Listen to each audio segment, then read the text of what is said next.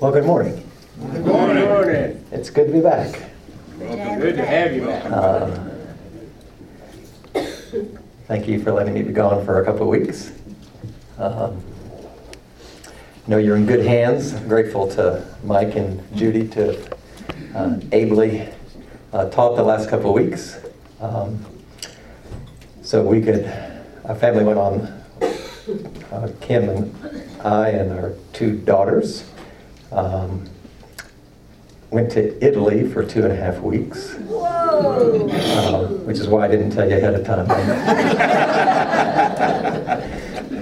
I like you, but I thought you might want to go along. It's been a dream of mine for about 25 years. When I first came to Milligan, I was part of a professor at the seminary across the street wrote me into a sort of international consultation on the church and mission, and that involved going to several conferences, a couple in Amsterdam and Paris and London over the years. And so I traveled with him. He was an avid traveler, had seen the world and had lived all over the world. And I asked him one time if I could only go one place to see, where would you go? And without batting an eye, he said, Florence. And I respected him so much, I thought, that's where I want to go.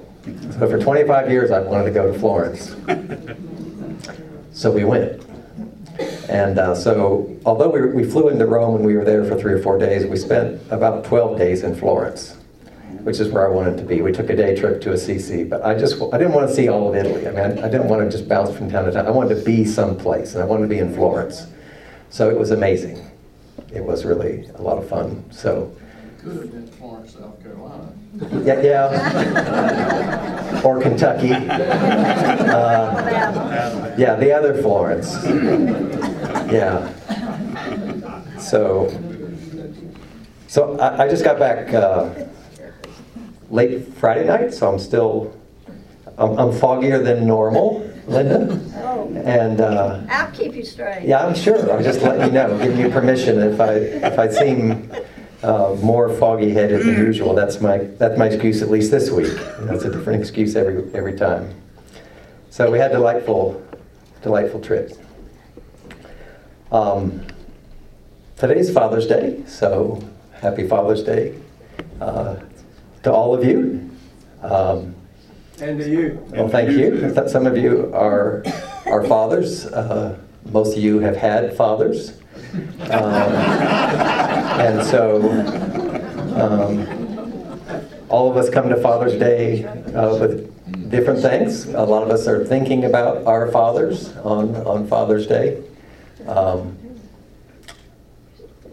My father would be 98 today. He died 42 years ago, but he'll be 98 today. And I mean today. I mean, today's his birthday. And I can remember, because it happened twice while he was still living, when every so often his birthday would fall on Father's Day, and he wasn't very happy about that. It's sort of like a child who's born on Christmas. It's like you feel like you're cheated. It's like I only get honored twice a year, and now it happens like fall on the same day. Really? Like, what's that about? I don't get 2 cakes. I don't get, so anyway. So I was reminded this year that his birthday fell on Father's Day. He wouldn't be happy about that. But I know all of you are thinking about fathers, and some of you are grateful for the fathers that you had. Some have mixed feelings, right, if we're honest about our fathers. And so I thought today, one of the things I was thinking about when I was in Italy, seeing all those beautiful churches and all that beautiful art, I was thinking a lot about the way in which God is depicted. And we know that one of the prominent images of God is as Father. So I thought we'd talk a little bit about that today. But primarily, the angle I want to come at it is to think about the way in which you and I image God more generally has a huge influence. I think we all know this, has a huge influence in shaping our relationship to God, the way we think about ourselves and our relationship to God. So it's not insignificant how we image God. And so I want us to talk about that. I want to talk about a little bit about what's at stake in calling God Father, and maybe also suggest why, as important as it is to continue to hold on to that very, very important image of God as Father, why it also needs to be supplemented with other images as well, for our own good. So that's where we're headed for today, and I'm sure there's more than enough there to get me into trouble in the little time that I have, but haven't gotten in trouble for a couple of weeks, so I'm due, right? So there we go. I think there's lots of places possible starts here, and I think the place I want to begin is to remind ourselves something that we all know, but we easily forget. And that is the God that we worship and serve is ultimately inscrutable, is divine mystery and beyond our comprehension. I think we have to remind ourselves of that because we're so grateful that God has revealed so much about who God is that I can get pretty comfortable thinking that I sort of got God at least a little figured out. I mean, that's my job anyway, right? I mean, I spent my whole life doing this. Surely I've got some of it figured out. And you don't have to be a professional theologian to have spent most of your life trying to figure God out. Most of you have spent a good bit of your life trying to figure God out too, right? But the Christian tradition's very clear on this point, and that is God is beyond anything that I can say, anything that I can think. God is beyond that. So whatever understanding I have of God, whatever words and images and metaphors I have for God, they're always going to be ultimately inadequate if I think that what they're doing is somehow capturing all that God is, all who God is, right? That's not possible. And that's the place to start, because I think it reminds us of this posture of humility that we have when we approach God. That it's true that God has revealed, given us permission to image and bring to speech aspects of God's character, but ultimately all that falls short of capturing all who God is. And that's important for us to be reminded of, I think, when we start this conversation. And so it helps me to know that whatever I think that I know about God, not because I'm so smart, but because God has revealed who God is, that even that, while certainly is enough, it's adequate in the sense of it does the work that God wanted it to do, which is to bring us into relationship with God. It's certainly adequate for that task. All of that is not adequate enough to think that we somehow have God in our back pocket. So, again, I think we all know that, but I think it never hurts to be reminded of that, because we can get pretty comfortable with thinking about God in certain kinds of ways. And I suspect that I was almost tempted to do it today, but I thought I'm not going to do it today during worship. because I thought if I start doing that, I'm not going to be worshiping, I'm going to be analyzing. And that's always a trick. If you're an analyzer by trade, it's hard to shut it off sometimes. But it would have been interesting this morning, or during any worship service, you can do this sometime, is just pay attention to what's the language and images that we use for God most often, right? So let's just do a little survey from your own experience. Either a lot of us are shaped. I mean, we pray and we worship that in ways that reflect really some of our deepest theological convictions. And that's where a lot of our deepest theological convictions is kind of this interesting circle, right? A lot of your deep theology has been shaped by songs you sing, right? This is why hymnody is not unimportant. A lot of your theology, whether you know it or not, you've internalized from songs that you have sung, right, over the years, for good and ill, as it turns out. This is why bad hymnody is important, right? To recognize it as bad hymnody. It's like, the times you just say, we should stop singing that song, right? Because it's teaching us something that may not be so. Onward Christian soldiers, they moved out, got rid of. Yeah, well, there's all kinds of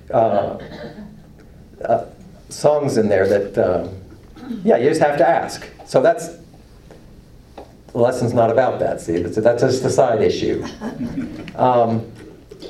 But what are some of if we were doing Family Feud, I guess that show's still on TV, I'm told, which is hard for me to imagine. Yeah, I know. Why is it always the bad game shows stay around? They never die. But if we were playing Family Feud and we were trying to list maybe the top 4 or 5 metaphors or images for God that seem to be most routinely showing up in our hymns, in our liturgies, in our prayers, what kinds of things would you be voting on? Would you be thinking we're pretty high on the survey? If we surveyed 100 people, it's not quite 100 people here, but they're pretty close, right? Father would be up there. Sovereign. Sovereign. Creator. Creator, Lord.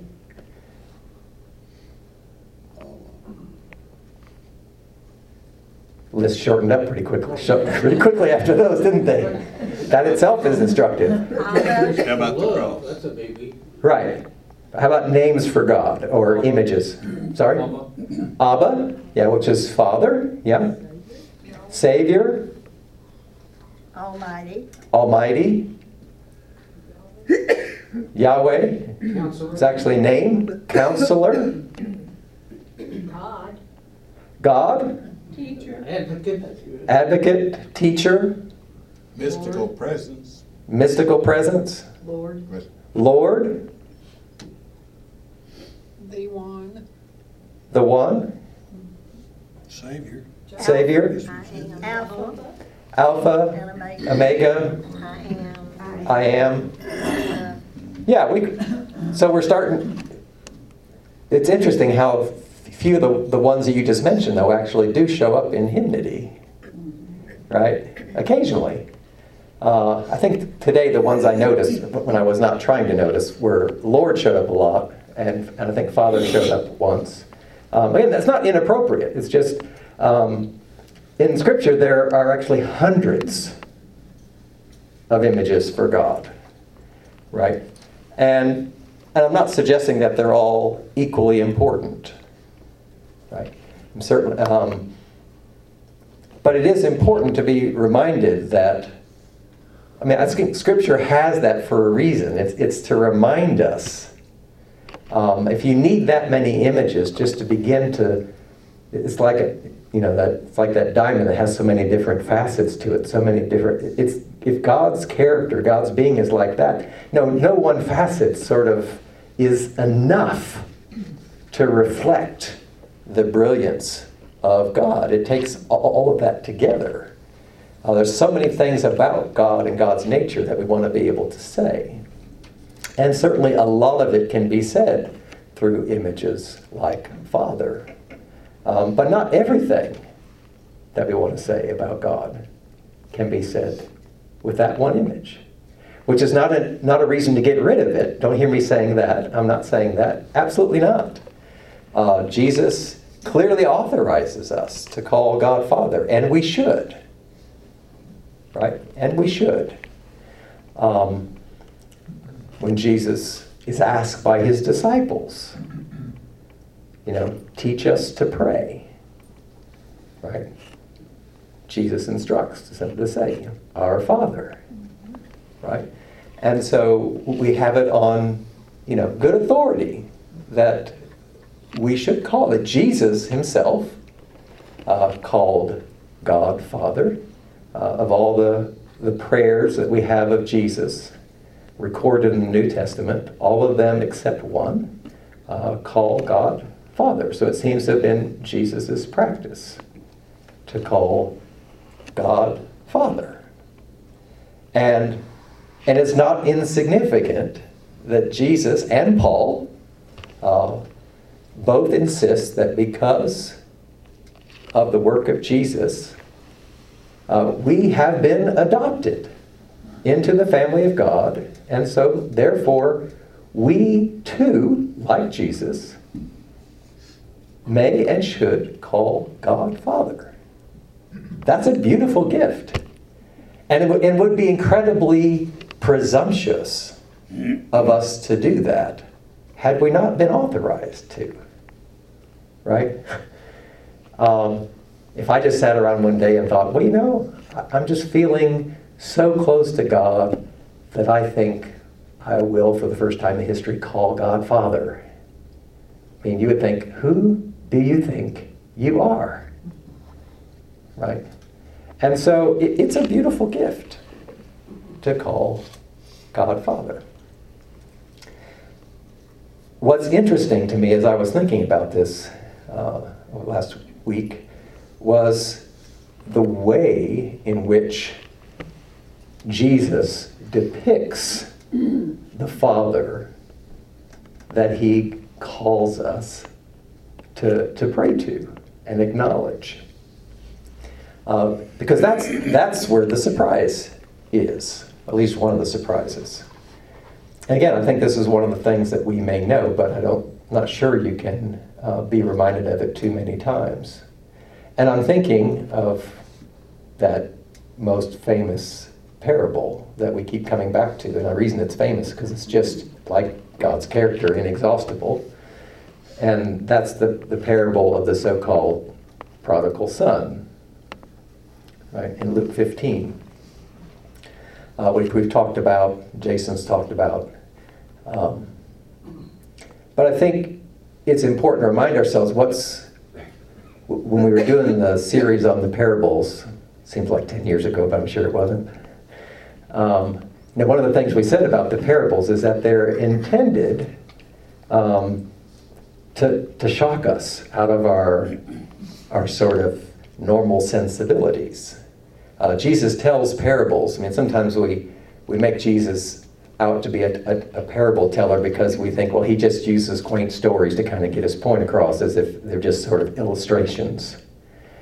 Jesus is pretty clear. I mean, he tells parables to kind of shock us out of our normalcy.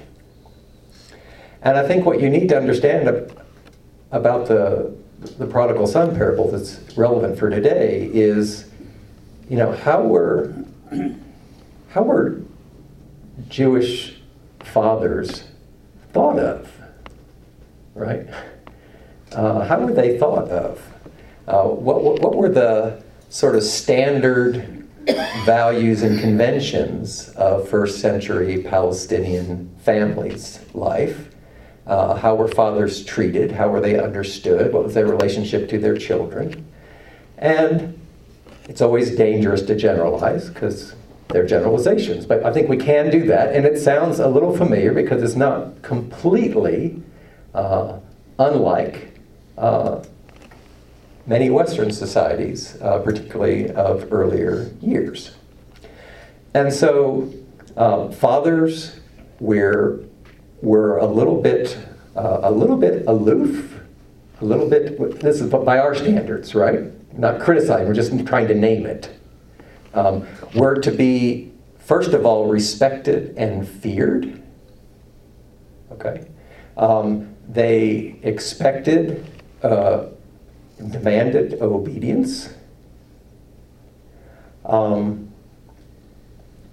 Yeah, I mean, I think those, and so fear and respect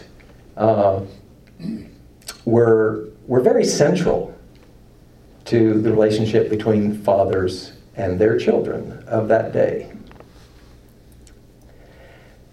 And again, stereotypically, it's always dangerous to say this. And so mothers were often regarded to be the more compassionate and caring, nurturing ones. So what's extraordinary about Jesus' parable of the prodigal son, and we've said before that the word prodigal really means reckless, right? And the one who's reckless in this story is really the father, right? Probably should call it the parable of the prodigal father, because he's pretty reckless with the conventions of the day, right? And so we all know the story, right? The son comes and asks for his inheritance ahead of his father's death, which is pretty inappropriate, right? That's sort of understatement, right? It's like if one of your children comes to you and says, you know, I know that when you die, I'm going to get some of your stuff, but I really like to have mine now. Because I got some things I want to do. I got some life I want to live, and I don't know when you're going to die, and it could be really long, and I'm going to waste my life between now and then. So, in fact, I might die before you, right? And then where would I be? So, can I get my stuff now? I don't know how that would go down in your household, but I'm thinking, it wouldn't go well. And the remarkable thing in the story is that the father, again, is reckless. He gives it to his son, right? And he goes and squanders it, right? He goes and squanders it. And we know the story. He comes to his senses, and he already, on the way back, begins making his speech. Like, what's he going to say? He's going to fall on his sword, right? It's like, just take me back as a servant. I'm not worthy to be your son.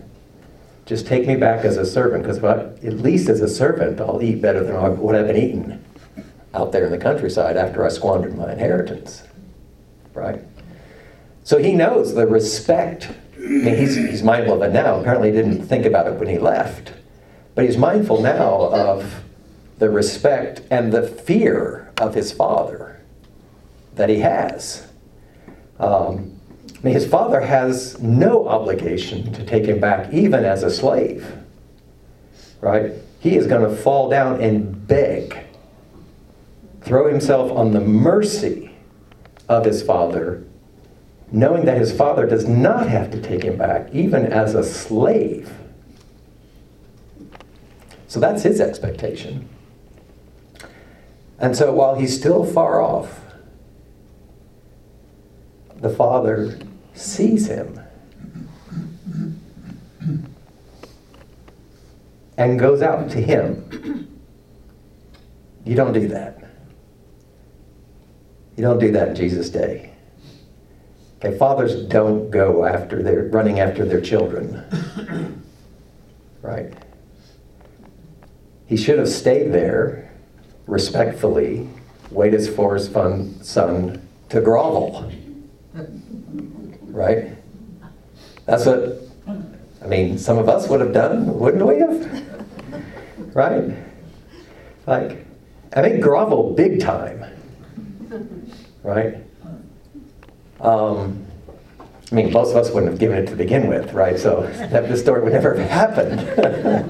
But if we had, right, if we had,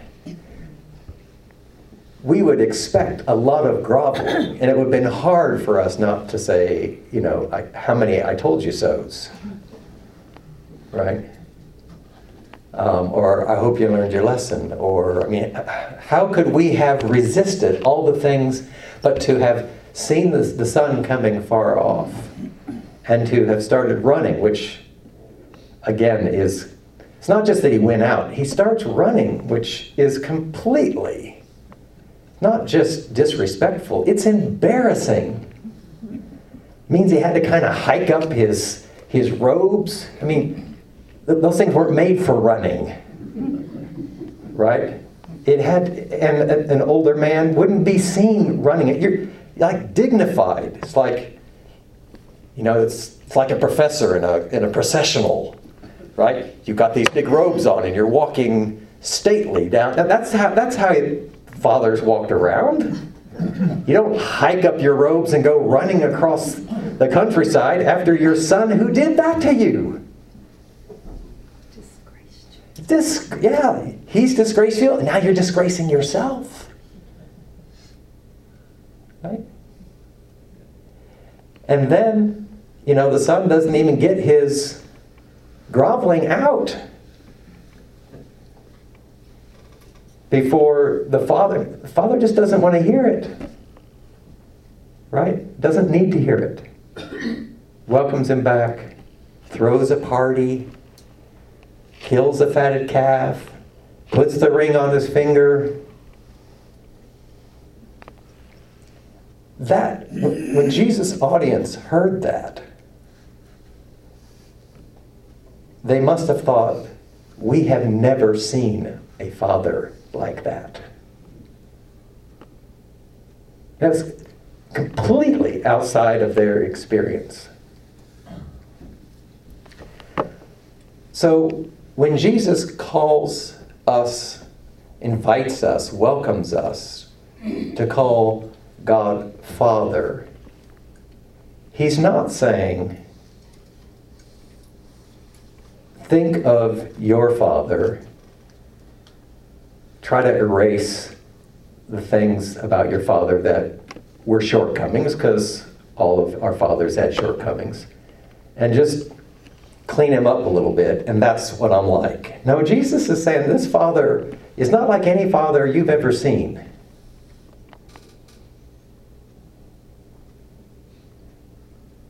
In fact, this father has certainly fatherly characteristics, but also what they would have regarded as motherly characteristics. This quickness to forgive, this tenderness of the Father. Which again, it's all stereotypical, so we know the dangers of that. But it would have been so in Jesus' day as well. That this Father was not just, calling Jesus Father was not just a matter of thinking of human fathers and thinking of God like that. This was a Father no one had ever seen or experienced. It was shocking that God would act this way.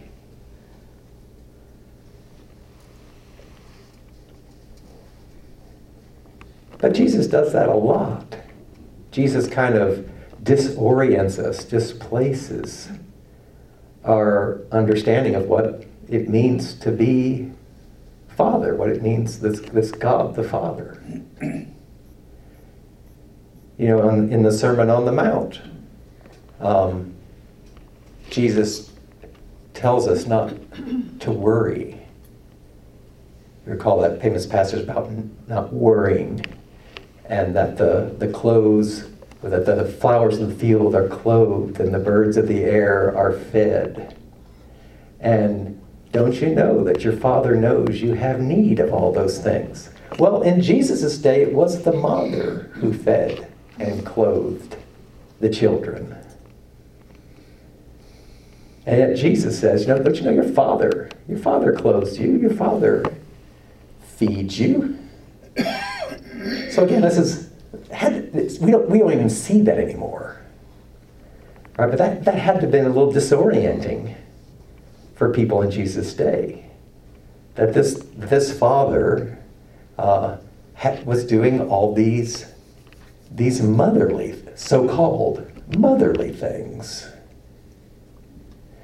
And so Jesus has a view of Father which is sort of full-orbed. Not any father that anyone in Jesus' day had ever bumped into. So when Jesus invites his disciples, invites his followers to call Jesus, to call God, as Jesus did, Father, and to teach about who this Father was, Jesus was actually doing something fairly radical that is easily lost on us, I think, because we are so familiar with calling God Father that I think we've lost potentially the kind of radical character, because it's not simply that Jesus calls us, invites us to call God Father, but he instructs us into what kind of Father this God is, which is, I think, more important, right? More important. It's not just that we call God Father. So it's true that a lot of people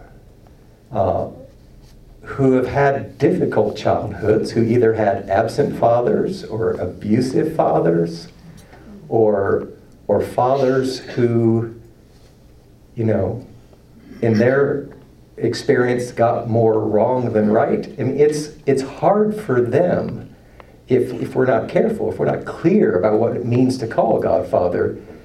They might hear us saying, and this would be the natural thing to think, right? When they hear us calling God Father or invite them to call God Father, if they think all we're doing is calling God Father on the basis of what we think fatherhood is based on our own experience of human fathers, then we can understand why they think, I don't even know why I would want to call God Father. I mean, can you see why that would be a problem for some people? If that's all that we've done to them, if we haven't really helped them see, not just that we've been invited to call God Father, but that as important or more important than calling God Father is to see what kind of Father it is.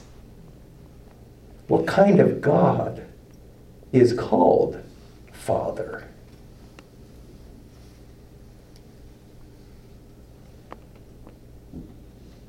I don't think the language of Father is just like any other metaphor. I do think it's a central metaphor for Christians for a good reason.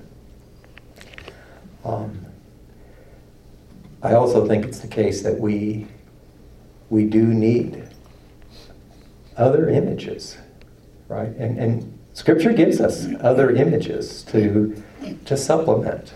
And I think the danger comes when we shrink the sort of beautiful variety and diversity of scriptural images down to 3 or 4 that we get so comfortable with, and realize that can unwittingly, unintentionally kind of hamstring us. And so one of the things I'd like to do over the next few weeks, since during the summer I know people are in and out, including me, I've proven that, is to look at some seldom reflected on images, some of the more obscure ones you didn't list, right? Just a few. over the next few weeks of the summer, since I know these will be kind of things that will easily be able to stand alone. That's what I'm trying to do in the summer when I know there's not a lot of continuity. And so, and to say, what would it contribute? Because, I mean, to think of God as Father, potentially this kind of Father offers a treasure chest of possibilities for understanding myself, other people, my relationship with God. And some of these other ones do as well. What would it mean to reflect on them? So that's what we'll be doing in the next few weeks, is looking at some of the lesser known images, ones that probably don't show up in your hymnal, don't show up in liturgy, but are in Scripture, and I think offer the potential to help us see a different facet of that diamond that might deepen our relationship with God in perhaps really, really helpful ways. Not in any way to replace Father language or displace it. I'm not at all trying to do that. I want very much for you to hang on and deepen your understanding of Father language. But to be reminded that Jesus himself and the Old Testament and the New Testament use a wealth of images, necessarily. And it is interesting to me that the first several centuries of the church seems to have been much more aware of this. They devoted a lot of time to reflecting on many of these. And for many of us, I suspect for many of these, we don't even know that they're there. And so I thought that might be fun over the summer to recover some of those while I still try to figure out from your good input what the heck we're going to do for our next series after this one. So that's sort of where we're headed, and why we're headed there. We all have, put it another way, when you hear the word Father, God as Father, it's pretty much impossible to separate that language from your own experience of fathers. And in a room like this, we have people all across the board, a whole range of people who've had very different experiences with fathers. Right? I can remember, I was thinking about this last night. I thought, even when your children have certain images of you as a father, and for good and ill. And one of the sweet times is when your children think you can do no wrong, right? Quickly passes. But with our fourth child, Catherine, fourth of five, I'd figured this out, that this is not going to last forever.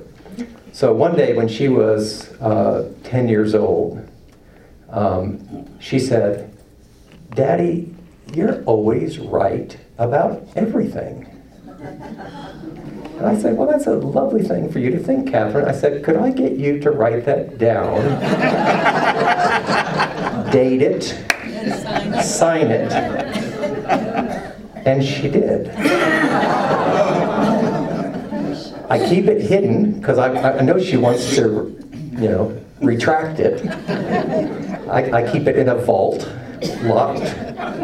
But it says, in quotes, in her handwriting, "You're always right," stated by Catherine Kennison on Sunday, January 8th, 2006 at 11:06 a.m.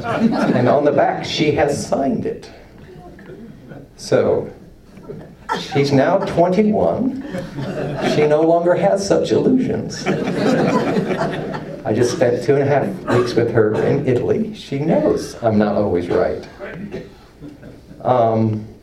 But it was lovely while it lasted. So we all have images of Father, and our images of fathers change, right? My view of my father now, 42 years after he died was very different when I was 15 years old, right? I see him differently. I've grown up. I have more compassion for him than I'm sure I did when I was 15. I just didn't understand him when I was 15. I'm not sure I understand him now. But I feel differently, right? And so we change. But here we have on Jesus' authority that we are invited to call God Father, but it's a very different Father than I experience or you experience, I suspect. Don't want to speak for you. So, yeah, I don't want my children, I hope that when my children think of God as Father, I don't get in the way too much, but I'm sure that I do. Right? I'm sure that I do.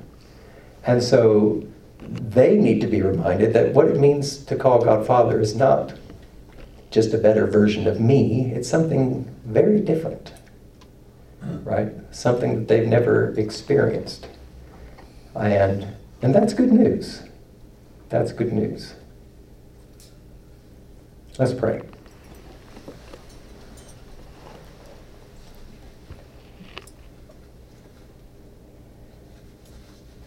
Gracious Father, we give you thanks that you have invited us to call you Father, not on the basis of who we are, but purely on the basis of who you are. That in Christ you have revealed your fullest, truest nature, and that you have adopted us in and through Christ. You have drawn us into your very life, your very family, and regard us as your beloved children. May we rest in the truth of that in the coming days. May your compassion and mercy and forgiveness that we can so often rightly feel we don't deserve. May we rest in the truth of your good fatherhood. May our lives, even if imperfectly, be reflections of your character.